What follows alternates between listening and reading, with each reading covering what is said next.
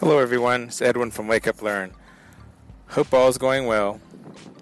Just in time for the 4th of July here in the States, there's a new robot called Grilly. It's a hot dog grilling robot made by a company, Axis Networks, where they specialize in helping companies to automate. And Grilly looks like a large robot arm, and it sits right next to your grill. In the video they showed, it was next to a gas grill, and it was actually picking up hot dogs off the plate. Hope Grilly washed its hand, and putting them right on the grill, and actually turning the gas on. From the video, it looked like it was a propane gas truck.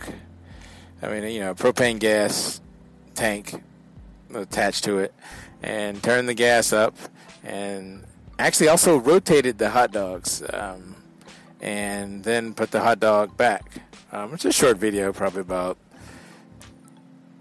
45 seconds, and probably about a minute, 45 seconds, and we posted a link to it on the wakeuplearn.com/inspirational.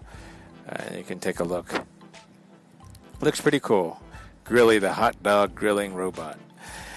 Hope you have a happy 4th of July. Take care.